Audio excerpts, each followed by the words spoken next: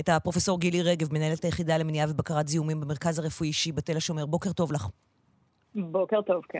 קודם כל, באמת שאלת המקרו. הפתיחה הרחבה ביום ראשון הקרוב, זה באמת הפתיחה הכי רחבה שהייתה כאן מזה זמן, בעצם מאז הקיץ, כולל האפשרות של 300 איש בתוך מבנה סגור, אמנם מחוסנים, אבל עדיין 300 איש בתוך מבנה סגור, ו500 בחוץ, משהו שלא היה כאן כבר כמעט שנה. האם זה הדבר הנכון לעשות עכשיו? אין ספק שאנחנו כרגע בתקופת בחירות, והמון החלטות נובעות מהמקום הזה, ולאו דווקא מהחלטות רפואיות. ואני רק אתקן לגבי מה שנאמר על ה-R והעלייה שלו מעל 1 היא כן משמעותית. נכון, כל הניתוח שככה שמעתי קודם היה מאוד מדויק, אבל כן יש משמעות ל-R מעל 1. R מעל 1 אומר שהמגפה בעלייה. והמגפה בעלייה, נכון שאנחנו כרגע עברנו כבר פאזה אחת, את הפאזה הראשונה של הפנדמיה הזו גמרנו. הפאזה של הסגרים, אני לא חושבת שיהיה סיבה שנגיע לשם שוב. לא היום עם החיסון הזה, עם החיסון שהוא כל כך יעיל, באמת גמרנו את הפאזה הקשה ביותר שהייתה, אבל הנגיף הזה עוד איתנו, והוא יהיה איתנו עוד הרבה זמן, כי עד שהעולם כולו לא יתחסן, וזה כמו שאנחנו מבינים ייקח עוד הרבה זמן, אנחנו לא נגמור עם המגפה הזו. והשאלה איך מתמודדים בשלב הזה שאנחנו באופן יחסית מוגנים, ומצד שני הנגיף עדיין כאן ויכול להרים ראש לגמרי כמו שאנחנו רואים שהוא מרים. וזה מה שיקרה גם עם מערכת החינוך שהולכת ונפתחת, ושוב אני שמחה שזה קורה, אבל זה ללא ספק יעלה את השיעור של התחלואה, ואנחנו כבר רואים את זה. ולכן זה כן מדהים, כן צריך לדעת מה עושים עם זה. ואחד הדברים שצריך, כן. לא, אוקיי, אני משחילה שאלה, האם אנחנו פותחים נכון, אוקיי? וסליחה שקטעתי אותך, כי אולי את מתכוונת לענות בדיוק על זה. כן, אז זו בדיוק השאלה. אם באמת כל האירועים שאנחנו מדברים עליהם יהיו למחוסנים בלבד, ויקפידו על זה, ויש מי שעומד ומפקח, אני באופן יחסי רגועה. אני חושבת שאין מה לעשות, צריך לפתוח, וזה חלק מהפתיחה. אז צריך להגביל את זה, האם 300 זה נכון, או שהיה עדיף לעשות קודם 100, זה כל מיני דברים שהם סמנטיים באיזשהו מובן. אני לא יודעת אם יש פה איזושהי אמת אחת או אחרת. אבל אני חושבת שצריך לפתוח, כי באמת, גמרנו את הפאזה הזו. אנשים רובם מחוסנים, ומי שמחוסן, הסיכון שלו הוא קלוש ביותר למחלה משמעותית, אפילו למחלה בכלל, הסיכון הוא מאוד נמוך. הסיכון גם נמוך שהוא באמת ידבק וידביק אחרים, הוא קיים, אבל הוא הרבה יותר נמוך מאשר בלי החיסון. ולכן אנחנו צריכים להיות יותר זהירים, לאפשר דברים למחוסנים בלבד, והשאלה היחידה, כמה הדבר הזה יוקפד, זה מה שאותי מטריד. אם הייתי יודעת בבטחה שבמקומות כאלה של כנסים יהיה מישהו שעומד ובודק, וזה תו ירוק, והוא לא מזויף, וזה אמיתי, אני הייתי רגועה. החשש שלי הוא מזה שגם הדברים האלה יפרו, ואנחנו נהיה פה באיזשהו מדרון חלקלק, ועוד פעם באמת הנגיף ישתולל. כמו גם על הטיסות, באותה מידה. אז זהו, אז אני רוצה להבין בהקשר של הטיסות. ישראל הייתה סגורה לכניסה ויציאה לכמה שבועות. כרגיל אצלנו זה או שהכל פתוח, או שאנחנו סוגרים הכל. עכשיו שוב פותחים, מאפשרים כניסה בכפוף לבדיקה שלילית ובידוד, אבל לא מאפשרים יציאה של ישראלים. את מבינה את ההיגיון מאחורי ההחלטה הזאת? שלא לאפשר לאנשים לצאת החוצה? אם מאפשרים להיכנס, הבעיה הכי גדולה היא הכניסה כמובן, כי אנחנו דואגים שהכניסה של וריאנטים תהיה. לכן ברור לי שלא רוצים להוציא, כי מי שיוצא גם בעיקרון יחזור. אבל אין שום היגיון בזה, זאת אומרת, זה צריך להיות דו-סטרי הדבר הזה, וצריך למצוא את המנגנון, ואנחנו כרגע עובדים על איזשהו מתווה בשיתוף פעולה עם אל-על, על כן באמת להיות מסוגלים לפתוח את השמיים בצורה בטוחה. שמה זה אומר? שהטיסה עצמה, זה אומר באמת כמה דרגות של שכבות ביטחון, החל מזה שזה יהיה באמת למחוסנים בלבד, זה קצת בעייתי עם הילדים, אז צריך עוד לפתור את הנושא הזה, כי ילדים הם לא מחוסנים. אחר כך יש לנו שכבה של בדיקת PCR שתהיה 72 שעות לפני, ואז ועוד את בדיקת האנטיגן, שכבה נוספת בכניסה לשדה התעופה, שאותה גם לא ניתן לא להביא כל מיני זיופים, ולא, זה באמת, אתה רואה את זה במקום, וזה עוד שכבה. הנקודה היא שלגבי היציאה, אני חושבת שעם המנגנון הזה הטיסות יהיו בטוחות, ובוודאי שיהיה בטוח לטוס יותר מאשר ללכת לסופר.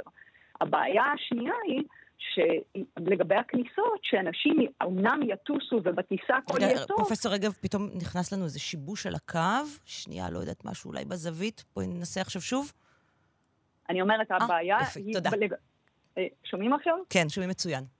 כן, אז אני אומרת, הבעיה היא בכניסה, כי בכניסה, גם אם אנחנו באותו מנגנון נבטיח כניסה בטוחה לגמרי בטיסה, והטיסה תהיה ירוקה לחלוטין, לא תהיה בעיה, אנחנו יודעים שמי שטס נקי באותו רגע מקורונה, עדיין יכולים להיות שם אנשים שכבר נדבקו, באמת הם כרגע עוד לא מדבקים, הם יגיעו לארץ, יתחילו להסתובב, ואז הם ידביקו חלילה אחרים. ולכן צריך למצוא גם מנגנון, באמת, ושוב, הבעיה הגדולה היא העקיפה, המנגנון הוא החלק הפשוט. איך עוקפים את זה? שאנשים שמגיעים מחול, אפילו אם הם מחוסנים, שיעשו בדיקה ביום החמישי או ביום העשירי, ונדע שבאמת לא נכנס לפה אף וריאנט. מה שלא הצלחנו לאכוף עד עכשיו בעצם, כל השנה האחרונה, את אומרת, השאלה הגדולה אם נצליח לאכוף עכשיו. בבקשה, דקלה. האם אנחנו יודעים, פרופסור רגב, האם אדם שחוסן יכול להידבק בווריאנטים מסוימים? האם אנחנו יודעים? כי היו כל מיני דיבורים, יש רק הבוקר ראינו לגבי וריאנט ברזילאי שייתכן שמחוסנים עלולים או מחלימים עלולים להידבק בו. מה אנחנו יודעים נכון להיום מהספרות, אם קיים תיעוד לגבי זה? עוד לא מספיק, אנחנו יודעים בוודאות שמתישהו יגיע איזשהו וריאנט שיצליח לעקוף גם את החיסון. השאלה מתי זה יקרה, האמירה של החצי שנה היא אמירה ארביטררית לחלוטין, ואני לא חושבת שיש לה איזושהי משמעות. אני מאוד מקווה ורוצה להיות אופטימית שזה ייקח יותר זמן מזה. אנחנו גם יודעים שגם כשיש נניח ניטול פחות טוב של זנים שהם וריאנטים, עדיין זה לא שאין בכלל, כלומר מחוסנים בוודאות, הם מחוסנים אפילו אם זה רק חלקית, גם נגד הווריאנטים שעד היום לפחות בדקנו. אז באיזשהו שלב הסיפור של הווריאנטים הוא הבעייתי, לא מערכת החיסון שלנו, אני חושבת שמבחינת מערכת החיסון, לפי התגובה שאנחנו רואים החיסונית לחיסון הזה היא מצוינת, ואני חושבת שזה יהיה יחסית ארוך טווח, בטח יותר מחצי שנה. אז שראש הממשלה כותב, הקורונה לא נבלמה רק על ידי שני החיסונים שקיבלתם, החיסון תקף לחצי שנה, בלי עוד חיסונים, הקורונה תחזור בעוד חצי שנה בסבבים אינסופיים שסגרים מחלות ומוות. זה לא נכון? אני לא יודעת על מה זה מבוסס, בוא נאמר את זה כך. לא מכירה שום דבר שתומך באמירה הזו. ובהמשך לכך, מחקר שפורסם אתמול, אמנם עדיין לא עבר ביקורת עמיתים, אומר שהמוטציה הברזילאית מסוגלת להדביק בין 25 ל-61% ממחלימי הקורונה. זה על בסיס עיר ספציפית בברזיל, שחשבו שהגיעה לחיסוניות העדר, ואז גילו שאנשים שם נדבקו מחדש. עד כמה זה צריך להטריד אותנו? בהחלט, זה מה שצריך להטריד, זה בדיוק מה שאני אומרת. הזנים, המוטנטים, הם בסופו של דבר אלה שיגיעו, אגב, זה מה שקורה עם שפעת, שוב, היא מחלה הרבה יותר קלה, אבל בהשוואה הזו שאנחנו פעם בשנה צריכים להתחסן מחדש, בגלל שהנגיף עושה כל מיני שינויים, זה גם מה שיקרה פה. אבל האמירה שזה יקרה כל חצי שנה, אני לא יודעת על מה היא מבוססת. ממש אני לא חושבת שיש לנו שום מידע על זה, אני לא חושבת שמישהו יכול לדעת. כלומר, אנחנו לא צריכים 36 מיליון חיסונים לא בשלב הזה, לא בשלב הזה. אנחנו צריכים כרגע, מעבר לזה שגם החברות יעדכנו את החיסונים בהתאם לווריאנטים החדשים. כלומר, אין טעם לקנות עכשיו 36 מיליון חיסונים מאותו סוג גם. אני מניחה שכן, נכון. צריך...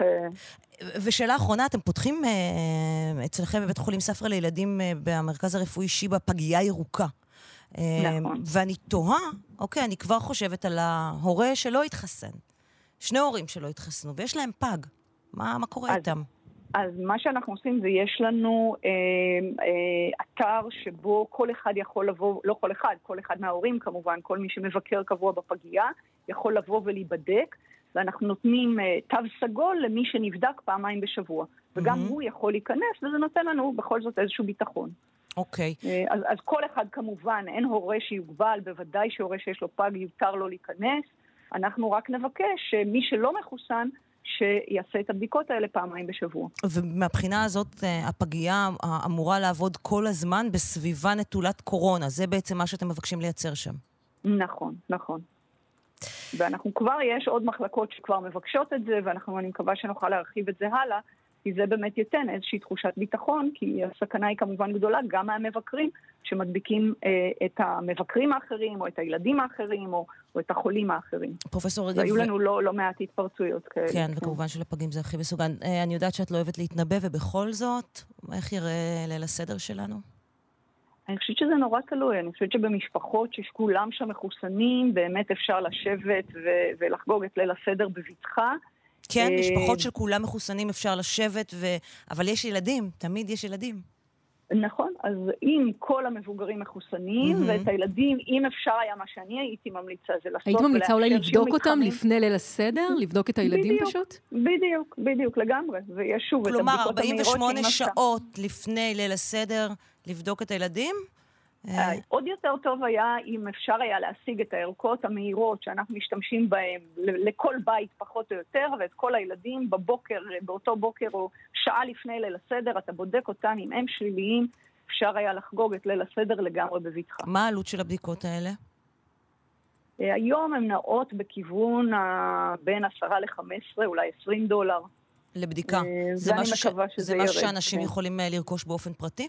כרגע עוד לא, במקומות מסוימים בעולם כבר כן, אצלנו בארץ עוד לא, ואני חושבת את חושבת שנכון לפתוח את זה? כלומר, שיהיה פה שוק, את יודעת שמי שרוצה יכול לקנות לעצמו בדיקה מהירה ולהיבדק? אני חושבת שכן, אני חושבת ששוב, לאו דווקא יסמכו על זה, וזה תקין לחלוטין שמשרד הבריאות, אתה לא תוכל לבוא ולהגיד, נבדקתי אני שלילי. יצטרכו בדיקות פורמליות, אבל זה יעזור לאוכלוסייה, למשל בליל הסדר. אם היה את הדבר הזה, כל אחד היה בא, בודק, מרגיש בטוח, ועולם אחר. פרופסור גילי רגב, מנהלת היחידה למניעה ובקרת זיהומים במרכז הרפואי בתל השומר, תודה רבה שדיברת איתנו הבוקר. תודה רבה, בוקר טוב.